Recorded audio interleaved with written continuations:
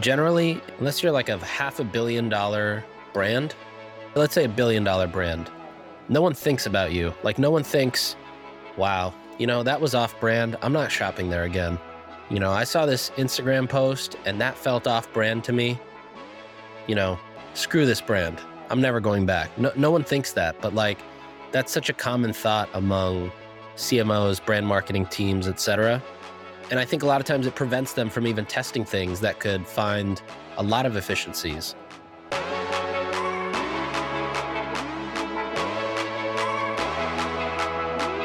I'm Ben Grenell, part of the early startup team here at Levels. We're building tech that helps people to understand their metabolic health, and this is your front row seat to everything we do. This is a whole new level.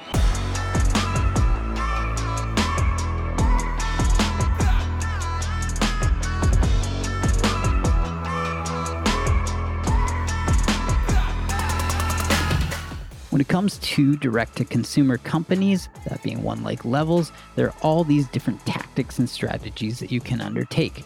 Things like landing pages, things like lifecycle marketing, that being email, that being how you reach customers through different channels. And when you talk about building a brand, what are some of the considerations around it?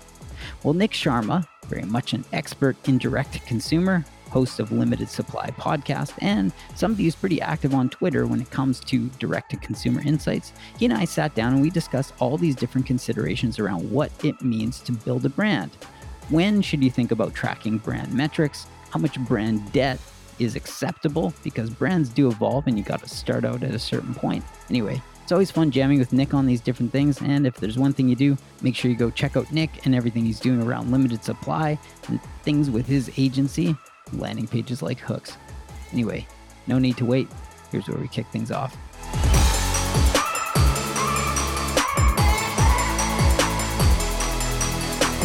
So let's dive into this idea of what does it mean to build a brand.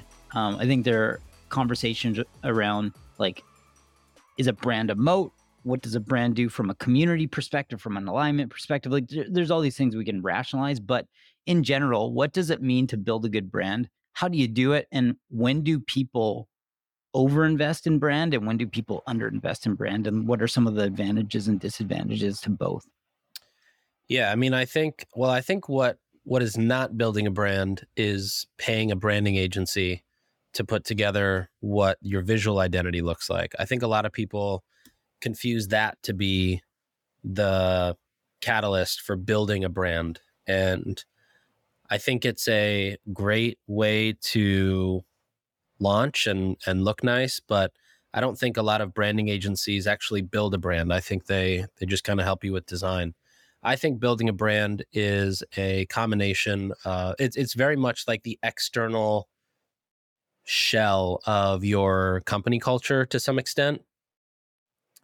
I also think that your brand is basically something that gets built over time. You can't launch on day one and have a brand.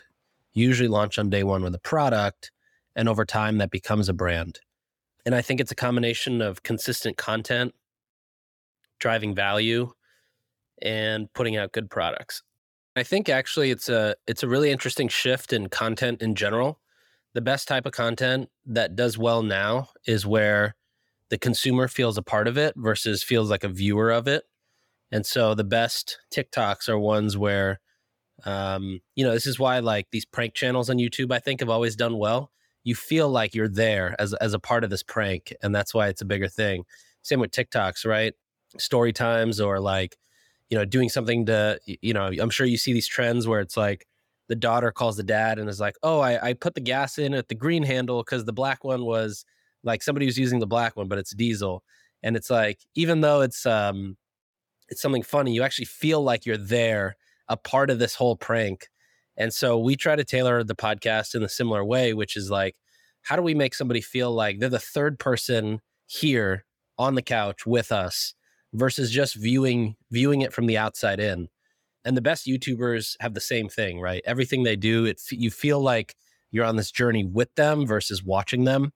That's something that like a lot of Hollywood stuff hasn't really grasped yet. But you kind of see it with the newer and the younger shows. They do a better job of it, at least off the screen. going back to like what makes a brand, I think it's all a part of that, which is it's the feeling that you get when you interact with that, that thing, whether it's a product or whether it's listening to content. It's the emotions that get like instilled in you, whether it's excitement or joy or, fear, whatever it is. And I think it's just consistency. Like if we stopped recording that podcast, it wouldn't be a brand. It would be a podcast with a few episodes. But the more we keep recording it, the more limited supply becomes a brand versus just something that comes out on a Wednesday.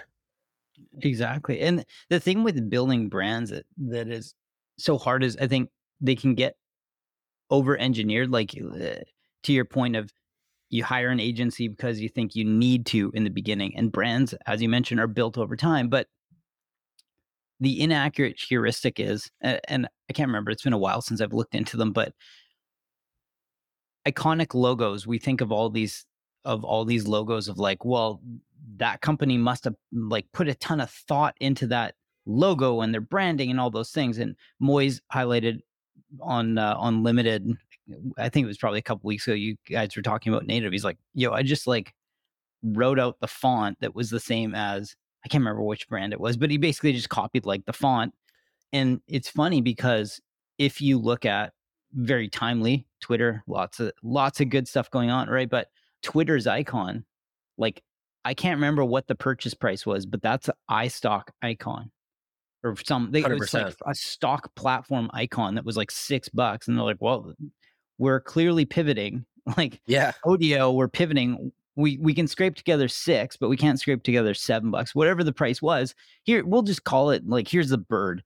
That is iconic, globally iconic as this thing. And it's like, was there a ton of thought into the brand? No, like maybe sometimes things don't line up when you take that scrappy approach. But the whole idea is like, have a great product, find ways to get it out there. And over time, you build this brand and all these touch points. That's like the interesting thing. I couldn't agree more. I mean, I remember even when we launched Judy, the emergency kit brand, for the longest time, the URL was readyjudy.com, which makes not a lot of sense unless you realize it's for emergency preparedness. And it's like, okay, you're preparing with Judy. But then I found the owner of Judy.co, convinced him to sell it. This was already after we had launched. But the point there is like we got to an MVP with a $12.99 domain, and that was good enough to get us launched. And I think that's someplace where a lot of people spend too many resources on early on is how do we make this thing look perfect out the gate versus instead of relying on like the 26-year-old hippie who's putting together our brand book and we're going to follow those guidelines. How about we just launch and then let's figure out what people like and what they don't like and adapt to it very quickly. Every single marketer will tell you to A/B test everything, use the data to your advantage. Don't just take everything at face value. But so many oftentimes we see these, 70, 150 page brand books get developed, and brands are so scared to deviate away from that because they feel like they spent so much money on it, they might as well use it. But also it's got to be done right if they spent so much money on it. And a lot of times we find that the best learnings come from different approach, which is let's think of our product. Let's say the Levels CGM, right? What are the 27 reasons that's going to get somebody to purchase? And then let's craft copy and creative and a lander out of that, and then go test all 27 and see which 5 drive the best acquisition cost for us in the short term, but also then in the long term. And you look back, 6 months or 12-month windows later, and you understand that. But a lot of times it's not the stuff that's going to be written by a branding agency or even written by the founder at the beginning. Like the way that a business is seen day 0 versus day 7 versus day 370 are completely different. Mm-hmm. Yeah, the interesting thing is you can get so frozen on these brand principles when you've got these guidelines like, oh, well, we can do that. That's way off brand, right? And when you are a startup, like it's testing. You throw up, as you said, 27 different landing pages. It's like there's probably going to be some acceptable amount of brand jank that you have to put up with. when you get really wide on platforms, like we've all got the ability to go to Canva or Figma. We can use some like tool to go create some logo very quickly. Yeah. Font and like black on white. Pretty easy. There's our logo. Like you don't need to go deep, but over time brands evolve and they develop. What do you do if it's like your brand, especially when you get into things like voice, you get into aesthetics, and you find that you put up some landing page that objectively is outside of this like brand Bible, this big brand guidelines thing, but you're like, man, that thing is like converting at like 4x the thing that is on brand. You're going to say no, like we don't do that. Right. You're going to look at it, you're going to be like, objectively that thing is crushing. So Yeah. let's start to like change our approach. But it's so easy to get, especially with tying it into performance marketing stuff. The stuff that's performing right now is all this UGC stuff with like weird thought bubbles and just like voiceover stuff. So many of those videos are working for people. Well, that like 1 year ago, 5 years ago, brands would like tight brands would never do that because they'd be like, we couldn't possibly, we have to hire a studio. They're going to create something that is on brand with nice B-roll and all these things. And you're like, well, it's performing, like, Yeah. use it. So what do you do, right? You have to sort of lean into these different directions. I also think too, generally, unless you're like a $500 million brand, maybe even a multi-billion, let's say $1 billion brand, no one thinks about you. Like no one thinks, wow, that was off brand. I'm not shopping there again. I saw this Instagram post and that felt off brand to me. Screw this brand. I'm never going back. No one thinks that, but like that's such a common thought among CMOs, brand marketing teams, etc. And I think a lot of times it prevents them from even testing things that could find a lot of efficiencies. There was I had dinner with a CMO last night of a huge restaurant chain globally. And I told him, I was like, I love when I go to the airport that you guys have 2 restaurants in the terminal, because I always know that among a sea of kind of shitty airport restaurants, I can always rely on going here and getting good food, and it's quick and it's fast and I know it's going to be good. And his response was, yeah, we were really hesitant about that because of the brand perception of, we're going to be compared to airport food. And I was like, no, I think it's quite the opposite. I think you guys have cracked the code. Like you always have lines and nobody can seem to, like everybody wants to go to you. It's more of a convenience thing. In fact, I always think, thank God this brand did this, because now I don't have to go eat shitty food before a flight or after a flight. So I think that's another one that kills a lot of stuff. And I remember too, when I was at Hintwater, there's an influencer we worked with named Sarah Dici, who's like a tech YouTuber, and she's phenomenal. Her husband is also a YouTuber named John. We sent John, first we sent Sarah a bunch of product, then we sent John a bunch of product, and John opened it like, using like a pocket knife, stabbing into the box, ripping it open, taking it out, cutting the thing open. And I remember I took that clip from YouTube, turned it into a Facebook ad, started running it. Our CPA was about 20 to 30% lower than some of the other stuff we were running. So we just kept it going. And we had this new CMO who joined for like, I don't know, I think he lasted like a few weeks. And he was like, what is this? This is terrible. We need to take this down immediately. There's no way that this is doing good for the brand. And I was like, no, this is actually our best ad right now. The CPA is the lowest. The click-through rate is the highest. And he's like, what are we doing? We're ruining the brand perception. And I was like, what's your perception of this brand? Like losing money or, growing the business with revenue? And then eventually we took it down because, he has the final call. But that was another one of those moments where I was like, okay, there cannot be this battle, which often happens between a brand team and a performance team. And, there almost has to be this integration of like a performance branding team, which says, okay, how do we drive consumer awareness? How do we drive conversion? How do we drive hardworking paid media dollars while building the brand at the same time? And it doesn't necessarily mean that we, not everything that's shot in a studio does well. Like there's a bunch of brands that we've worked with. There's some that we currently work with where all they want to put out is this beautiful, $50,000 photo shoot studio stuff, and it never performs because that does great on a billboard. It doesn't do well on all these channels that brands spend on, which is Facebook, Instagram, TikTok, Snapchat, Pinterest.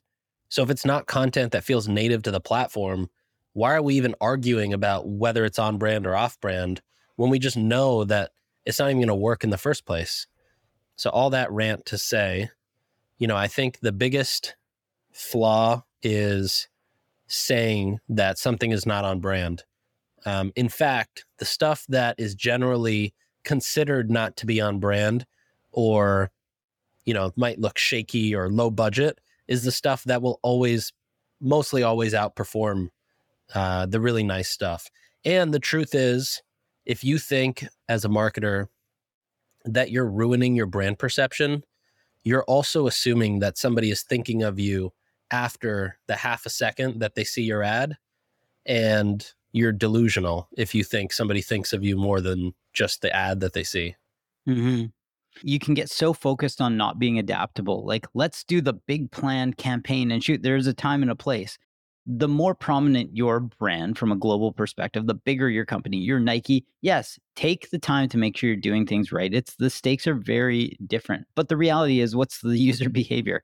People are just flying with their fingers on these platforms, scrolling past content, and they don't notice things the same way. They don't scrutinize this.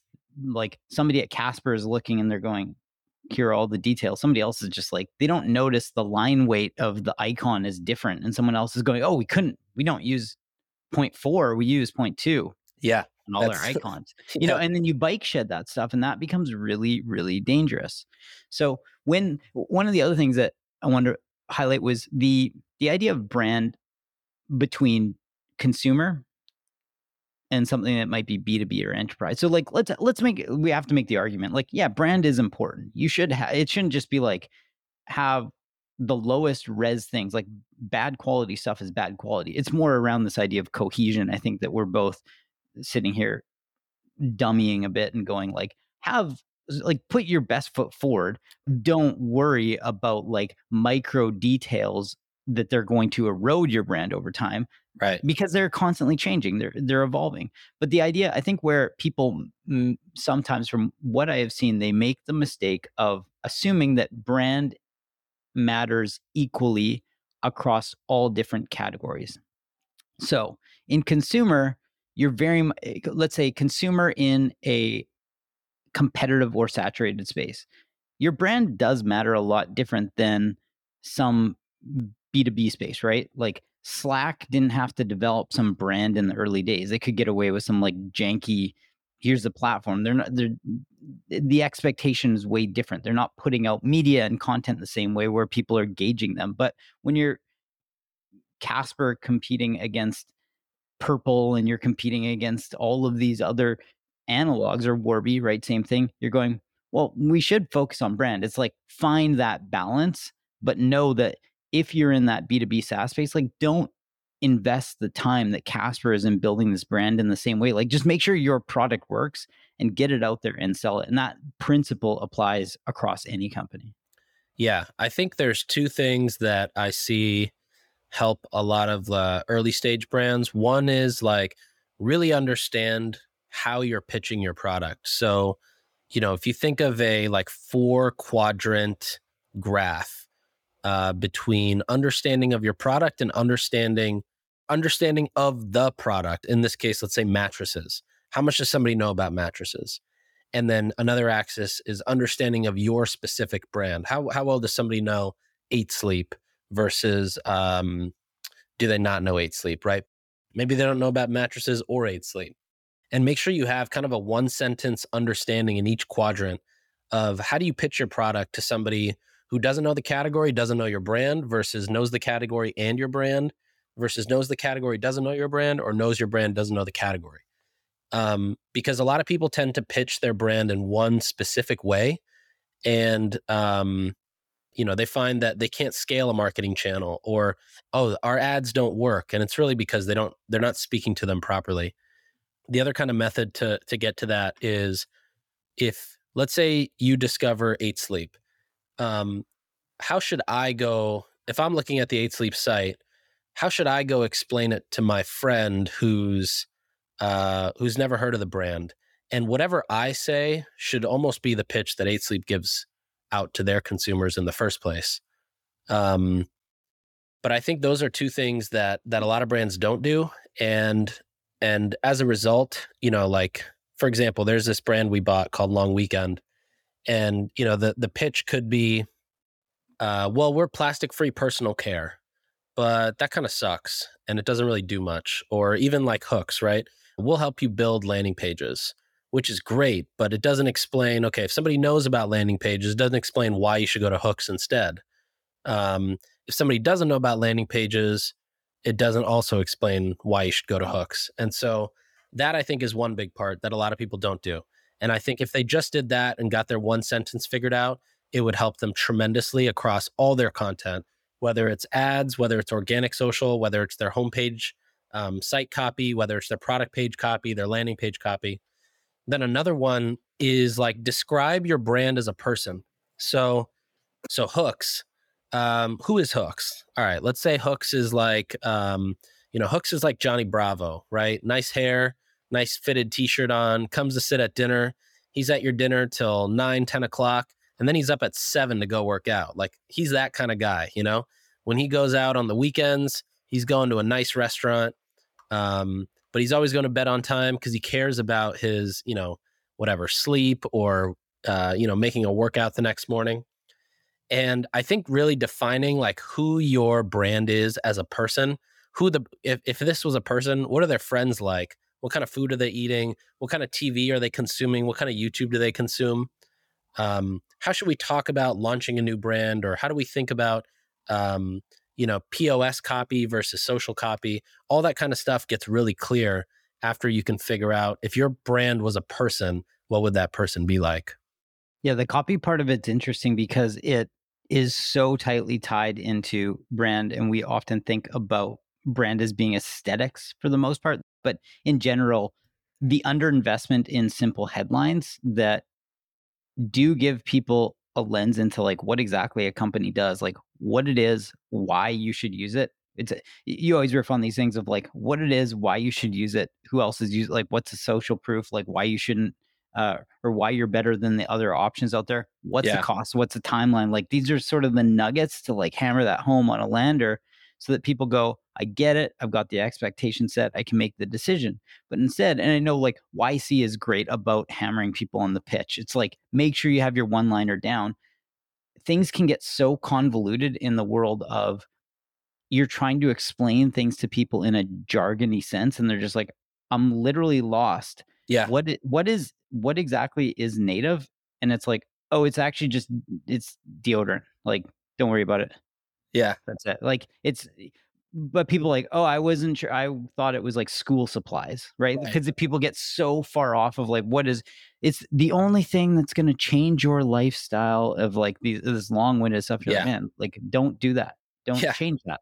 Yeah. Focus on like all those 27 landing pages with different headlines. Say, boom, there it is. Yeah. We, our VP of growth at Sharma Brands, her name is Ari, and her one liner when we do client kickoffs, she just says, my job is to make you as much money as I possibly can. And that pretty much sums up her job in a sentence.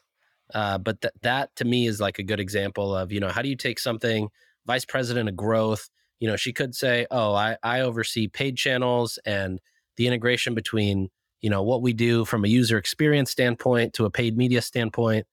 But just simply putting it like, hey, my job is to make you as much money as possible. And anything that falls within that, you can come to me.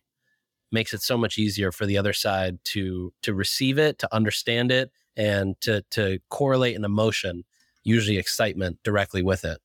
Exactly. Because no one's ever gonna use a product if they don't understand what it is. Exactly. Like, what is it? Why should I use it? Those are the simple things. It gets a lot harder when you're creating new categories too. Let's take it back to like Airbnb. You can't be as colloquial as saying like stay in someone else's home and like some random line. It's like you have to sell people on what it is, But Right. essentially that's what it is. It's so literal that people like, that's a little weird, but I do understand the value prop, like what you're building, rent Totally. your own. And there's like, that's a whole different conversation. Two sides of the marketplace and marketing to when you have multi-sided marketplaces, that is a whole different ballgame, but an interesting conversation. Um, Totally. why don't we get into metrics? So we're when thinking about marketing metrics, it's really easy to focus on things like conversion, attribution being so difficult to measure as it is when you get into omni-channel things. But there are all of these other things that have to do with brand around things like sentiment analysis and brand lift. You talked about it a little bit as far as how much do people know of Eight Sleep versus Casper? Do they understand the differences in the product? Like when should companies start to care about some of these brand metrics other than the dollars and cents? And what are some of the things that people should actually care about? What I think most brands should care about is really around their own metrics. I think one thing about when I worked at Hint, we almost never cared about our brand lift or brand awareness penetration. We never cared to look at our competitors either. We were always just so laser focused of, okay, we know what problem we're solving and how do we just get more people to understand what we're solving for versus, oh shit, LaCroix just did this campaign. Their brand lift is up, to 22%. We're stuck at 14%. What's our plan to combat this? And we have a client as well that does a lot of this, like analyzing brand lift or brand awareness, or brand penetration in their category. And for the most part, I almost just see it as a distraction. Unless you're like Crocs or Bacardi, multi-billion-dollar companies, I don't think it's worth your time to spend time analyzing competitors. Sure, you could look at competitors to see, for example, we have an apparel brand. A lot of their competitors started Black Friday early. That's a great insight for us because that means we need to quickly change what the plans that we had were. We didn't see most competitors were going to launch Black Friday this far early or that they were going to discount so steeply. But looking into brand lift or how much social engagement is our competitor getting versus us, to me, it seems like just like a waste of time versus I always like the mindset of how do you just get 1% better. So if our conversion rate's 4%, okay, well, what do we got to do to get it to 5%? If we're getting, on social media, we're getting a 2% engagement on Instagram. Okay, well, what do we have to do to get it to 2.5 or 3%? Versus native is at 3% and we're at 0.5%. Let's put together another deck to figure out how we're going to get there. So I think the brand stuff is kind of here nor there. I think like brand lift stuff too is also kind of here nor there. You also have to understand like how those tests are conducted, who those people are. Like there's so many variables into how those can be completely skewed. I'm sure everybody who's listening to this has come across an ad on Instagram or Twitter or Facebook, which is just a quick poll, or even YouTube as a pre-roll ad, they'll run it. And it's a poll to get, have you heard of Levi's? What other brands would you buy instead of Levi's?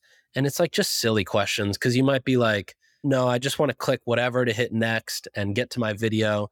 They're all so skewed, but nobody talks about that stuff.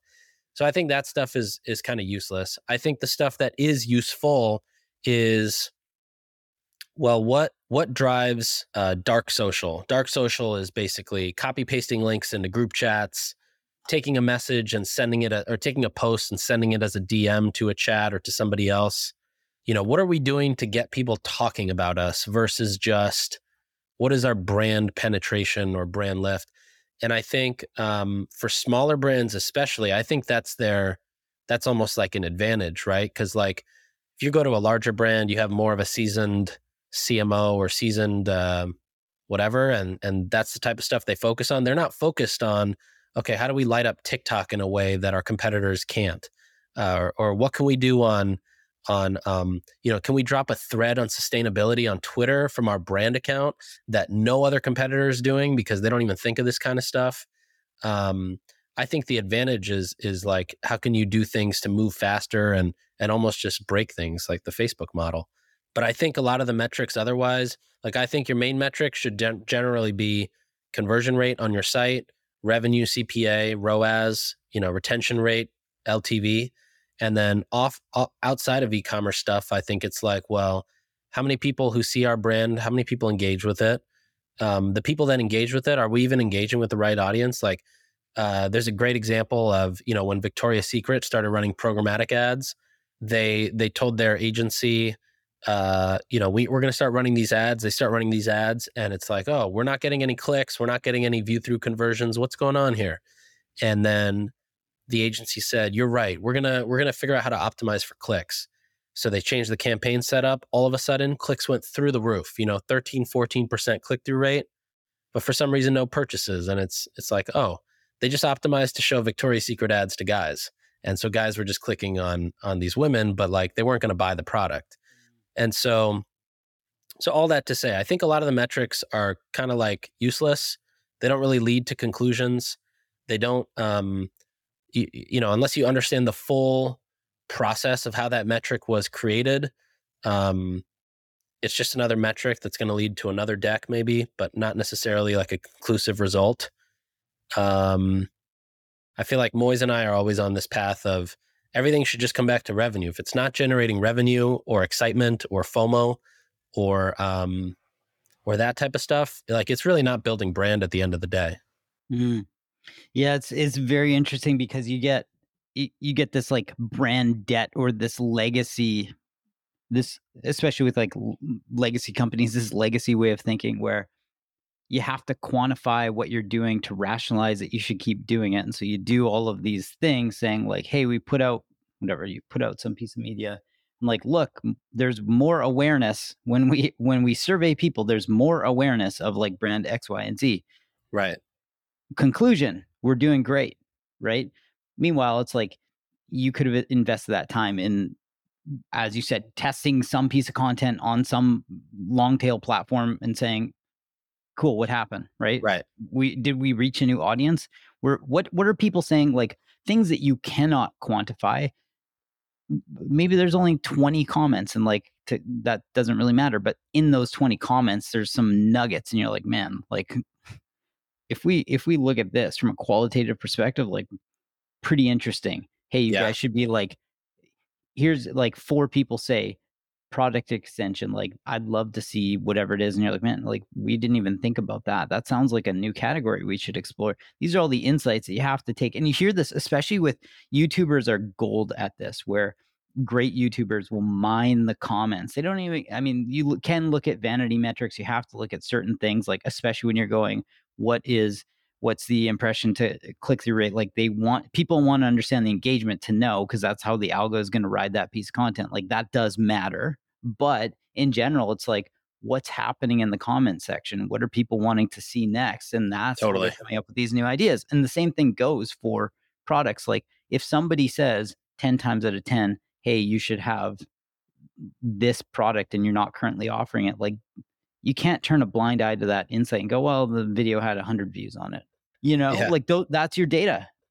Let's jump into email, landing pages, content creation. But what in your eyes are the most underutilized tools, right? Maybe not tooling, but tactics, the tools that people can use at their fingertips that they're not, to actually reach more bottom funnel things like conversions, better retention, better LTV. What do you look at as far as like underutilized tools? There's 3 that come to mind right away. Actually, maybe 4 if you're a high spending brand. High spending meaning like you're spending at least $100K a month on paid media. One is like an in-house content creator that can, not only help you manage social, but also create content on the fly. So whether that is for an ad, quickly taking a photo, creating a video, or just like organic TikTok channel, having somebody in-house who can create content pretty quickly and put out maybe a few pieces of content, or, test different angles for products or messaging. I think that's one. Another one is optimizing the cart. So a lot of brands don't optimize their cart. That's like one place they don't tend to innovate on with their site. And having a cart that has, gamification to get you toward whether it's a free shipping or free gift, to the next AOV level. Also, then taking, a one-time buying product and getting somebody to turn it into subscription, or upselling more products within the cart to increase AOV. All that can happen within a cart. We tend to use this one called Rebuy, which is like you just plug it in and pretty quickly you can add stuff to it. That's another easy one. Third easy one is optimizing the email pop-up. So a lot of brands will launch with an email capture and then they'll kind of just like keep it. They're not going to go test it. But testing that, I think for one brand, we tested it probably like over 20 times and we ended up getting to about a 7% email conversion rate, which is killer. It's very possible. And it just kind of follows that model of, okay, how do we get it 1% better now? We got to 5%. Okay, well, how do we get to 6? It's not impossible, but it's definitely hard and it requires testing. And then the last one is landing pages. So right now, people who run ads to a product page or they run it to their homepage, or maybe to a collections page, you're basically telling a consumer, hey, you got to keep clicking around. Or if you go to a product page, you might be at the product page, but it's like, now I'm just at a page that's selling me a product. I'm not getting introduced to it or walking this red carpet where I'm getting told about what the product is and how it's going to benefit me. And so we've seen a lot of times that brands that have a 2 to 3% conversion rate on their site are getting to like 7 to 10% with a really good landing page that kind of walks them through a pretty specific problem and solution and benefit from the product, and also educates them along the whole way. Back to what you were saying earlier, it talks about what is the product, why does it exist, why is this the best one on the market, how do I get it, and so I think if anything, like if you're spending any money on paid social, landing pages is a no-brainer. Just because, why would you not try to get a 3 times higher conversion rate or a 2 times higher conversion rate from a pretty small investment? And you don't have to use Hooks or other agencies. You could go to Shopify's app store and go find a page builder and just put them together. You want to educate them and teach them, and instead of focusing on, okay, well, if we want to get our CPA better, we have to drop our price 20%. Well, how about you take that 20% margin, educate somebody up to where they say, oh, I should pay full price for this versus discounting. And that's something that landing pages help you do. But yeah, I think those 4 are probably 4 pretty easy ones that most people can do without spending really a bunch of money at all. Yeah, if you don't send people to a landing page, it's a very weird experience. You run some piece of creative, and the CTA drives people to basically like a checkout page. They're in the flow, and it's like, yeah, that's the lowest friction thing, but people are going to be like, that's weird. The Yeah. outside of the house does not look like the inside of the house. Like, it's just such a jarring experience. And so then everyone's like, man, I can't understand why there's such a high bounce on this. Well, Yeah. there's a high bounce because run like the ideal scenario. And this is back to having like the right brand touch points. So like capital B brand versus just cohesion of a brand is like, you're running the ideal world is you're running some piece of creative, and that matches where people end up for a landing page where it feels complementary. And it's like, oh, I'm not being tricked, right? So your Athletic Greens, your Levels, your whatever it is, you're some brand, you've got some piece of content that's running, shows a product, people understand the value prop, they get there, and there's a rendering of the product again, as opposed to some convoluted thing of like, people land on some great lifestyle looking site and everyone's like, what? I don't understand. Like, Nick's lifting weights, like there's some guy just lifting weights, and you're like, it's so disconnected than the like cup pouring the green like the green liquid that you just saw there, and you go, is this the same thing? And then you're like, Yeah. Command W, I'm out. Like, Right. Yeah. later. The consistency, it's funny. That's like one thing that is not like when we say it, it's so obvious, but it's something that in practice is very rare, where you click an ad and the matching product is what's on the next screen. Because I think just having been on the Facebook side too, the thought is like, all right, well, new landing page, let's just take our best performing creative. And that way we isolate the testing variable to be the page itself. Because we already know that the creative works.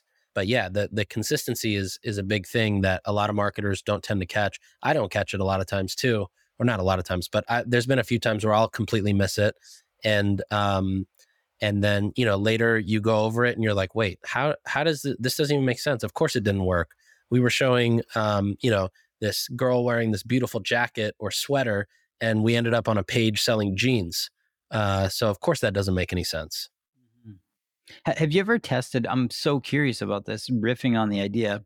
Have you ever tested anything given performance right now and how UGC is really ripping for a lot of people in the DTC space? But anything where it was like UGC was running as the creative and the landing page was basically that same person, but maybe it's like put together properly.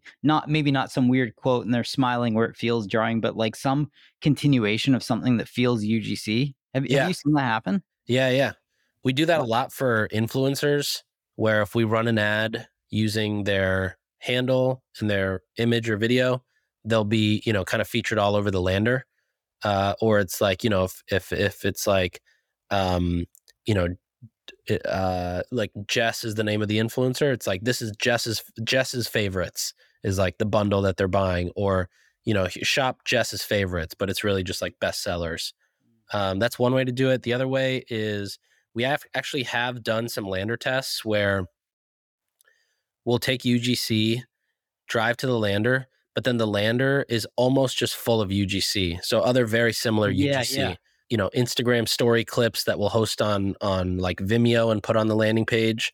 And those do really, really well, especially for a younger demo and especially on TikTok traffic. Man, that's so neat, because the influencer one is pretty understandable, where it's like, we've got like levels.link/Tim. It's like, there's Ferris and like, but we're not running creative where it's like Tim is doing something, you land on Tim. We've got some stuff with Mark Hyman like that. But the idea of like Billy McGee, right? Just some rando. And that's actually one of my best friends. For real? No, I'm just kidding. That's the fictional name that I use for any rando. But so Billy McGee is like the UGC, and then you land and there's like Billy and maybe some of Billy's friends. Like that is an interesting thing because it's kind of disconnected. You forget, as long as there's still that trust of like, I do trust this is Athletic Greens, but you're building this new type of trust where it's like, these are people that seem real. Cause I think sometimes there's always going to be trust with like levels.link/Tim, but people know that influencers are getting paid to do this thing. So maybe the trust is like, well, if Tim trusts it, I do trust it. But you might trust these random people almost like it's a lot of results of just these like normal looking people using this thing and they seem to like it. And it doesn't feel manufactured where they're like, get hint water today. It's like, oh man, like I used to actually not drink water. It was a big problem. And then all of a sudden I started drinking hint, and like, I mean, that's liquid death. That is literally, that's how they've built their entire marketing strategy is UGC.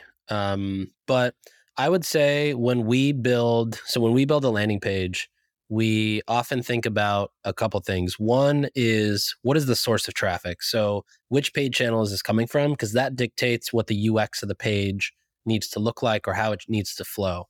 The second thing we look at is, what is the intent of this traffic? So is this prospecting traffic? Is this retargeting traffic? Is this lapsed subscribers traffic? Because that'll also dictate then how we speak about the product. And then the last thing we look at is, what's the demographic? What's really just the age of this traffic? So is it, older? Is it millennials? Is it Gen Z? Is it, we don't really advertise younger than Gen Z, but depending on that, for the last point, like, we might say our brag bar or like the social proof area of the page, it might be New York Times, Town and Country, and Architectural Digest or Reader Magazine if it's an older demo. If it's a younger demo, it might be Pop Sugar, Refinery 29, BuzzFeed, quotes from those places. And then if it's really young, we almost don't even put any of those press logos because they're kind of useless and irrelevant to Gen Z. They want to know like, what did just people say? What were reviews, like genuine reviews? And ideally, you're showcasing reviews that also speak to the benefits that correlate back to the traffic that's coming into the page. Yeah, that's so interesting.